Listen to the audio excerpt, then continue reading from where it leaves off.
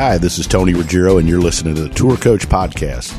These are a collection of conversations, roundtable discussions, interviews with friends, people I meet, people I teach, folks that come to see us, people that I teach with, respect and admire, all from around the world of golf. If you're a golf nut, a golf junkie, you love golf instruction, or maybe you just want a little entertainment, you're in the right place. We've got over 200 conversations out there available for you now on the Tour Coach, and I'm excited as we head into 2024. Our goal is to bring you more content each and every week and help all of you enjoy and play the game of golf better. Special thanks to my sponsors that have all been with me for such a long time. Thanks to McConnell Automotive, Mitch McConnell and the folks at McConnell Automotive, and the folks at Bushnell Golf. Couldn't do any of it, especially pro work, without them.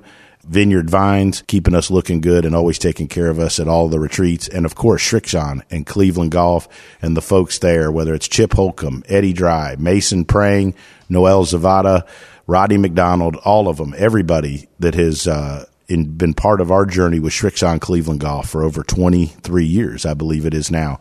So, and also want to welcome one of the new sponsors to the Dew Sweepers and the Tour Coach Podcast, and that would be Visor Skincare and our folks, the Franklins, who are been Dew Sweepers and fans of us for a long time, and it is by far the best skincare and sunscreen out there. So make sure you check them out as well. And hope you enjoy this season of the Tour Coach and what we've got going on. We're looking forward to bringing you some great stuff, and enjoy this conversation here on the Tour Coach. All right, so sitting in with me here, a little more discussion, content, a little quieter than last night from the PGA show. Rick Fehr, who we've had on before. I'm a huge follower of you on Twitter, X, whatever the heck we call it now. Right. 17 years on the PGA Tour? Am I right about that? That's correct. Came to a slow death about 17 years in. Been teaching a bunch. You went from playing. You were an agent for a while also, if I'm not mistaken. I was. I started off in 2003 teaching, jumped in, had a short gig as a director of golf GM, and then tried to make a comeback, and then moved into sports agency. So I was a sports agent for about 7 years. Very few things less questionable than, or more questionable than golf instructors. Agents would be up there. Yeah, right. That's right. Yeah. Boy, and it's changed now with, it's like a team sport negotiating huge contracts, right? Totally different deal, especially, you factor in all the, I think now, too, with the changing landscape with LIV and NIL. These guys got to be young guys that have a lot of potential, got to be pretty business savvy coming out. Absolutely. And so that sport, I left long before that NIL stuff, and it's like, it's the professional entry starts earlier, so to speak. So, all right, let's talk about, we talked about a year ago. So, you're teaching a bunch of good young players up there. I follow you. Talk to me a little about the last year and as you've continued to develop, and not develop as an instructor is not the right word, but continue down the path of being a coach and a teacher. I love the stuff you put out there on Twitter because it's so much. You obviously make people better, but a lot of it's about learning to play golf better. 100%. And, I'm fine with the word developing. I'm not ashamed. I think, I feel like I stack up fine against, all the greats like you and all that. My clientele's different being in Seattle, right? It's like I don't work with quite as many, sitting on the edge of the playing on tour type of player. And a lot of the folks I work with are just weekend golfers, but the developing, I'll never stop. I've always got stuff to learn. And my passion is to learn as much about everything as possible and then figure out how it all works together and make it as simple as possible. And I know your model, you've got a fantastic team, right? So you got specialists all around you. And I refer people out when it comes to fitness and TPI stuff and whatever else. But I'm kind of a standalone, so I got to be able to know enough about everything to be effective, and I love it. So when you look at it from, I like listening to you, talk to you, because you come from a player's perspective, right? Mm-hmm. So do you think, how different is instruction now versus when you were playing? A lot, quite a bit, and I think for the most part, it's almost all good, right? I'm not. no way I want to be standing in the way or, Right. voice a disagreement with advancements, with, measurement and the whole thing. But ultimately, I feel like sometimes I don't want to move away from the human element, because that is a human being with emotions and everything else that's fighting for their lives at times, right. And whatever. It's like, it's hard to measure that. I mean, I actually have an EEG wearable, that I'll use once in a while. Right, just to, and like I don't use it as often as I thought I would, but it indicates I understand that, when that heart rate gets jacked up, and you're breathing hard, working right. on your breathing, but you're gonna have to hit a shot when you can't control it. I mean, so that gets more into technique. It's like I hate to use the word choke shot, but I'll tell you what, stand on 18 at TPC Sawgrass, you better have a shot. Yeah, you better have a shot. So when you go back to your playing days, like, how do you relay, if you can, how to handle the pressure, how to handle the stuff like you're talking about, the heart rate, the breathing, all that stuff. Like, to me, that's stuff you learn from playing a little bit. And if you can get help from somebody that's been in there, that's the stuff that, like, I don't think a TrackMan tells you, right? Or a Gears doesn't tell you what your asshole's going to feel like on the 18th with a one-shot lead, right? Yeah. Well, and one of the cool things that I'm seeing is, like, there's more and more technology that's going to allow us to measure what's happening when you're away from our studios, and that sort of thing, right? And so that's good. It's like, so what, what's the tendency when the heart rate goes up and all that stuff? But I think I want my players to be very self-sufficient, right? If you don't need me ever again, I've been a success. You know what I mean? And I just feel like, we're an age. I'm 60 years of age, so I didn't have Google sitting there will give me an answer and whatever. But I do think we have, we're moving in this era where, hey, AI will write it for you, whatever. But I think that when you're out there, we send you out into the wilderness, you got a pocket knife and there's bears and you got to return alive. I think it's I guess a strange analogy, but I think that, man, when you're playing for something you care deeply about and you stand on that first tee and you start seeing all the trouble instead of the middle of the fairway. And I mean, I don't know. I think that combined, if we take all the folks, you have a strong team, that addresses those things. And I think we need to graduate players into self-sufficiency, and each person needs something different. It's like, there's technical stuff that just will not survive. I love that angle and want to go down that road. How do we help players become more self-sufficient? I've tried. That's something I strive to do, right? And I think some players are harder to get that way than others. You have players that'll send you 10 videos every day, right? Right. Like, shit didn't change that much from yesterday to today. Right. How do you help players become more self-sufficient? And then to follow that up, you came from an era where, we're close to the same age. Like the guys I watched, like you coming up, there were a lot of different golf swings. You didn't see as many. I don't think you saw as many teachers out on tour. No. So were players were they more self-sufficient then than they are now? They can afford to bring you out, Tony, now. The money sucked back then, relatively, but so that may be part of it. But the industry of coaching and instruction has evolved, so that's not a bad thing at all, right? But I, maybe I mentioned it. I don't want to get in trouble, but in our previous conversation a year ago, whatever. Like, I don't understand some of the element. I think there's talented coaches out there, but it's like, what the heck is a putting coach doing out there every week with his players? I mean, that's the simplest part of the game. Now, I was really good at it, but it's like, I think sometimes, you gotta, am I holding it tight? Am I holding it whatever with my 5-footer I gotta make? There's some basic elements of that, but I think that the difference would be, most of us didn't even see our swings growing up, you know what I mean? No. And so the mission was different, right? So it's like, what's the task?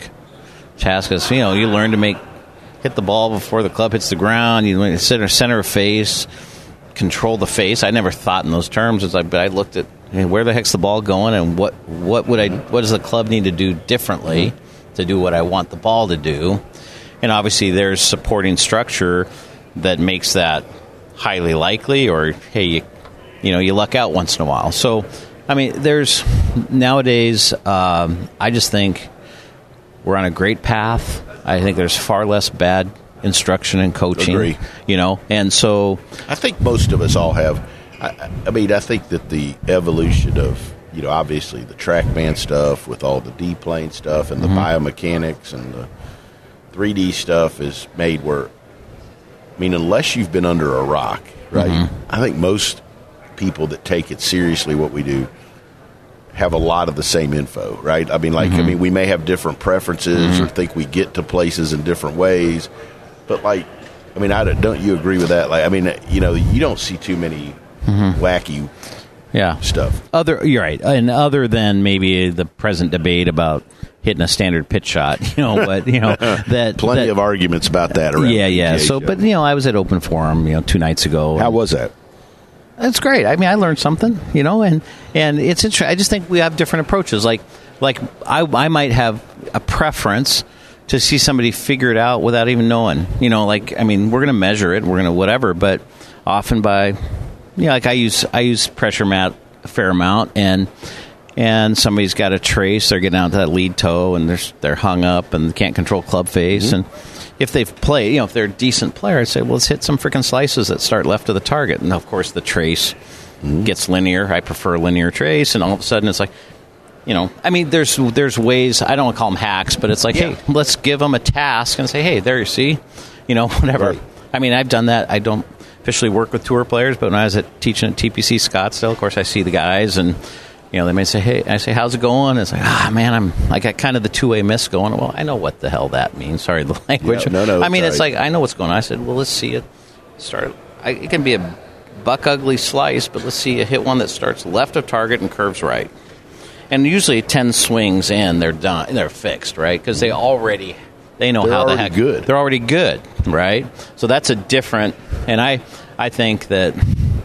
And I'm obviously watching from afar. I'm not out there on tour with you, but I think sometimes, I'm sure it's you, but I feel like sometimes it's like, there's a different pathway, man. You don't have to change, take away. You don't have to, and when you take a really good player and you make a significant change, whatever, there's got to be a really good reason for it, because it's going to be a while before that's going to show up at the moment, right? So. That's probably the former player influence, and I might overcompensate in that direction in my teaching.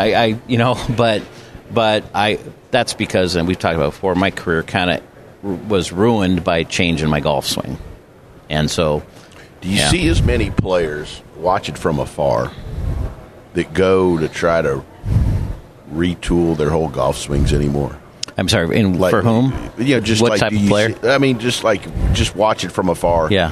Tour players, good college players, people that are really aspiring to get better. I mean, I always tell folks there's two type of teaching. Like if you come to me and you're 12, 13, 14, 15, 16, and bunch of talent, and you really want to be good, I might change more stuff to match things, right? Right. But if you come to me and you're 25 or you're 27 and you're already maybe in college, out of college, really good, and you're just trying to refine things, or you're a tour player, that to me is totally different. That's like what, I'm with you. Versus, I the thing that I think hurts players is when teachers try to put their stamp on a player, right? I don't want to judge anybody's motivation. Right? Like trying to put their philosophy to it, right? So, but just, anyways, I mean, I think there's different types of coaching. Is what I'm saying. And that's why I think having been a player at such a high level is such an advantage for young people when they come to you, because if they're already pretty good and they got an aptitude for it, just learning hacks, like you said, isn't necessarily the right word, but not even shortcuts, but what's the most efficient, trade, right? Like how to just fix things on the fly, right? Yeah, 100%, and I agree with you completely. It's like I'll have people come. I think I'm pretty approachable, so I, for sure. And comfortable with people are comfortable with me. And when I get a player coming to me, and it might be a struggling D1 woman golfer that comes to me in town in Seattle, and it's like, okay, what are we doing here? Do you just want to make the lineup, or what? Professional golf? What are you pursuing here? And I need to know where they're trying to go, right? So when you're I think when you're talking about 12, 13, 14, they want to play college golf and maybe play professionally one day.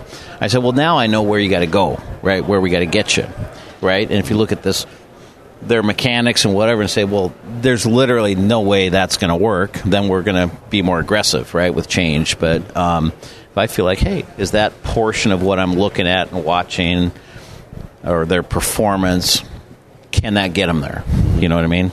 And right, so that's evaluating. Okay, what are the shortcomings and that sort of thing, and right. And if it's, I don't know, what do you think if you got a 14, 15-year-old player, let's say a young man? Yep.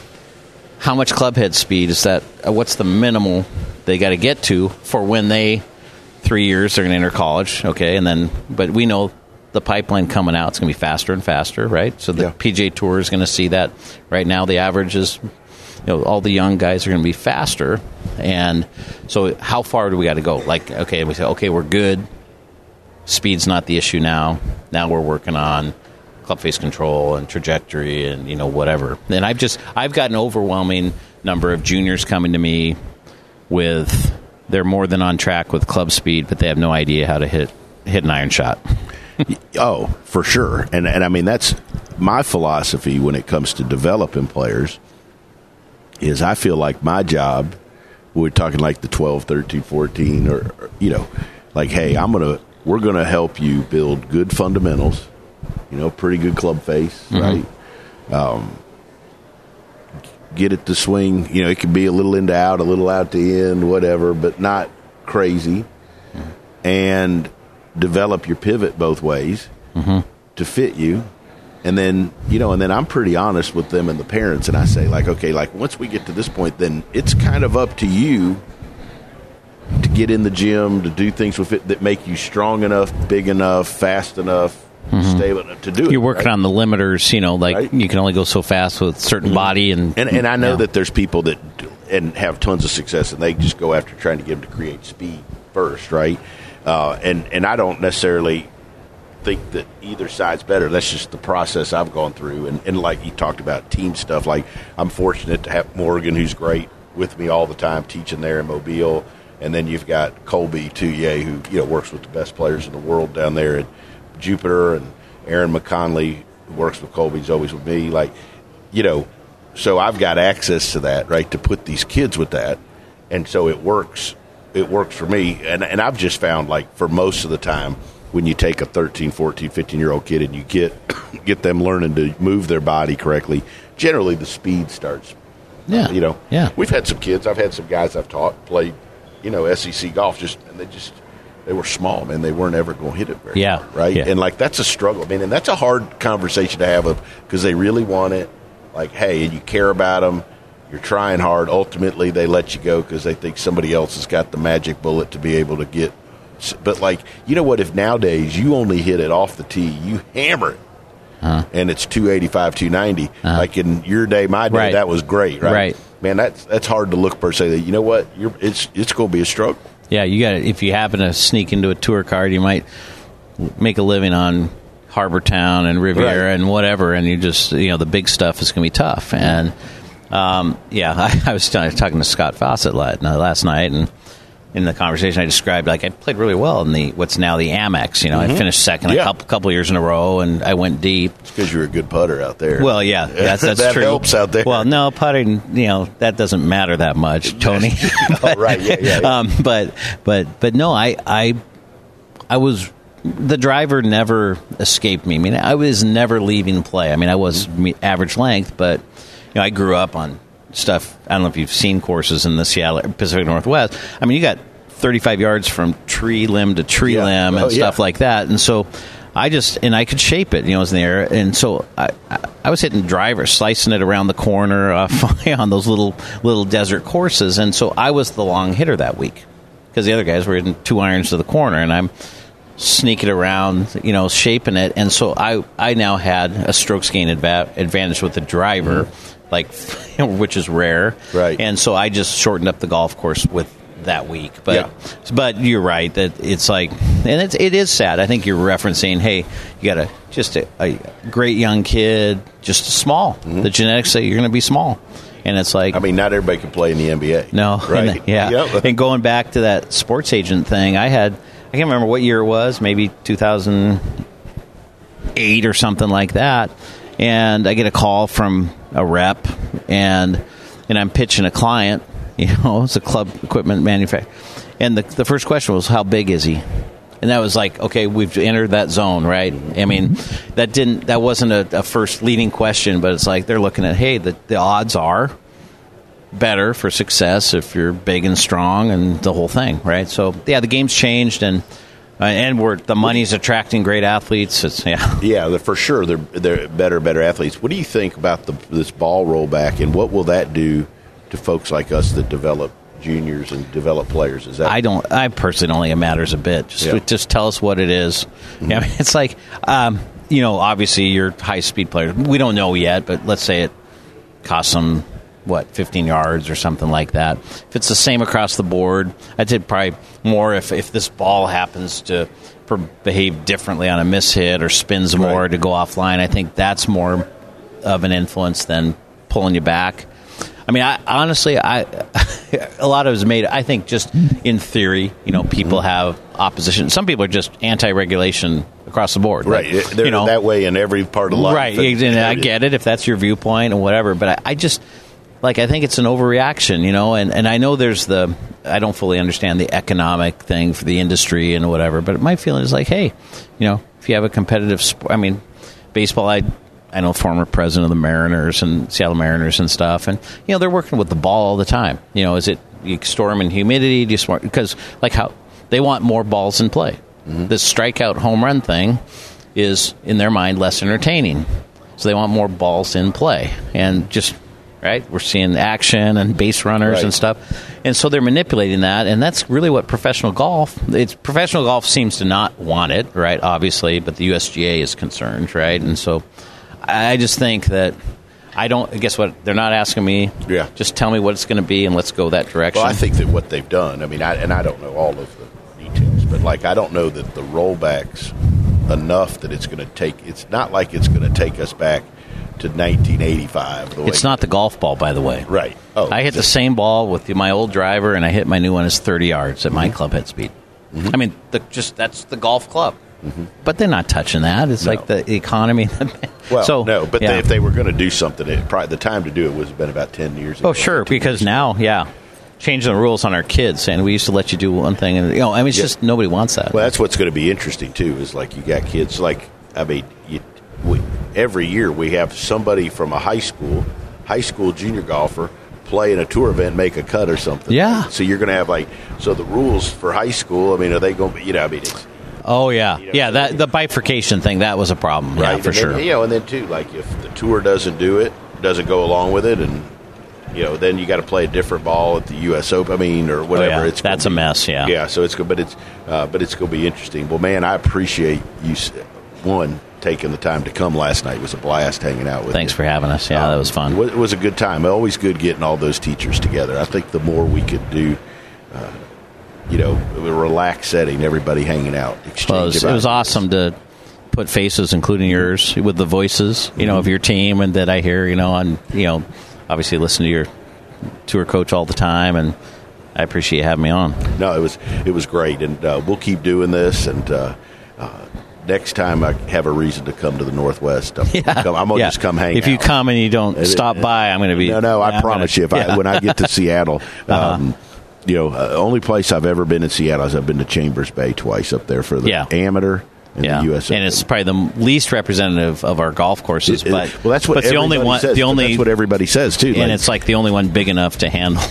But it was beautiful. Game. The views were beautiful. Yeah. But man, you're doing awesome stuff. It's great. It's fun to watch. Appreciate you sitting in. Thanks.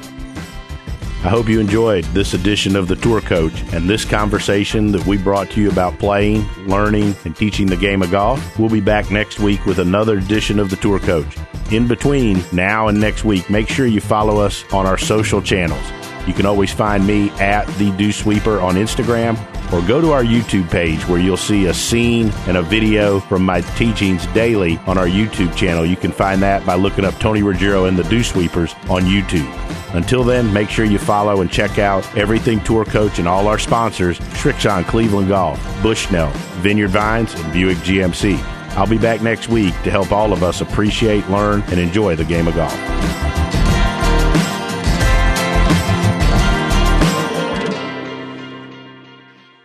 Hi, this is Tony Ruggiero. And look, recently, several teachers I know and several players have had some scares with skin cancer. In fact, I recently went and saw a dermatologist here in town, and I had a couple things frozen off, eyelid, my face, my earlobe, and not getting any younger. And I know it's getting to that time of the season where it's cooler, but look, being in the sun is a real deal, and I've not been very good, to be totally honest, my whole career at using it at all because I didn't like how greasy it was, how hard it was to get off your hands, how it clogged up my pores. And then I found this sunscreen, Visor Skin Care. It's clear, it goes on, it doesn't dry you out, it isn't greasy, it's like you didn't put anything on it. By far, it's the best sunscreen I've ever used. Without a doubt, is the easiest to use.